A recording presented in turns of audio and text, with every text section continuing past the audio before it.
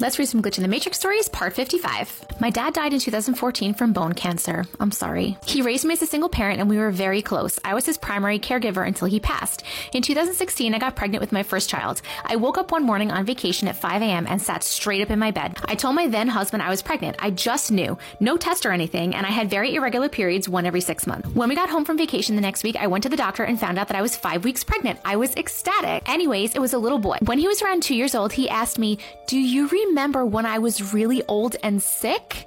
I was like, "What?"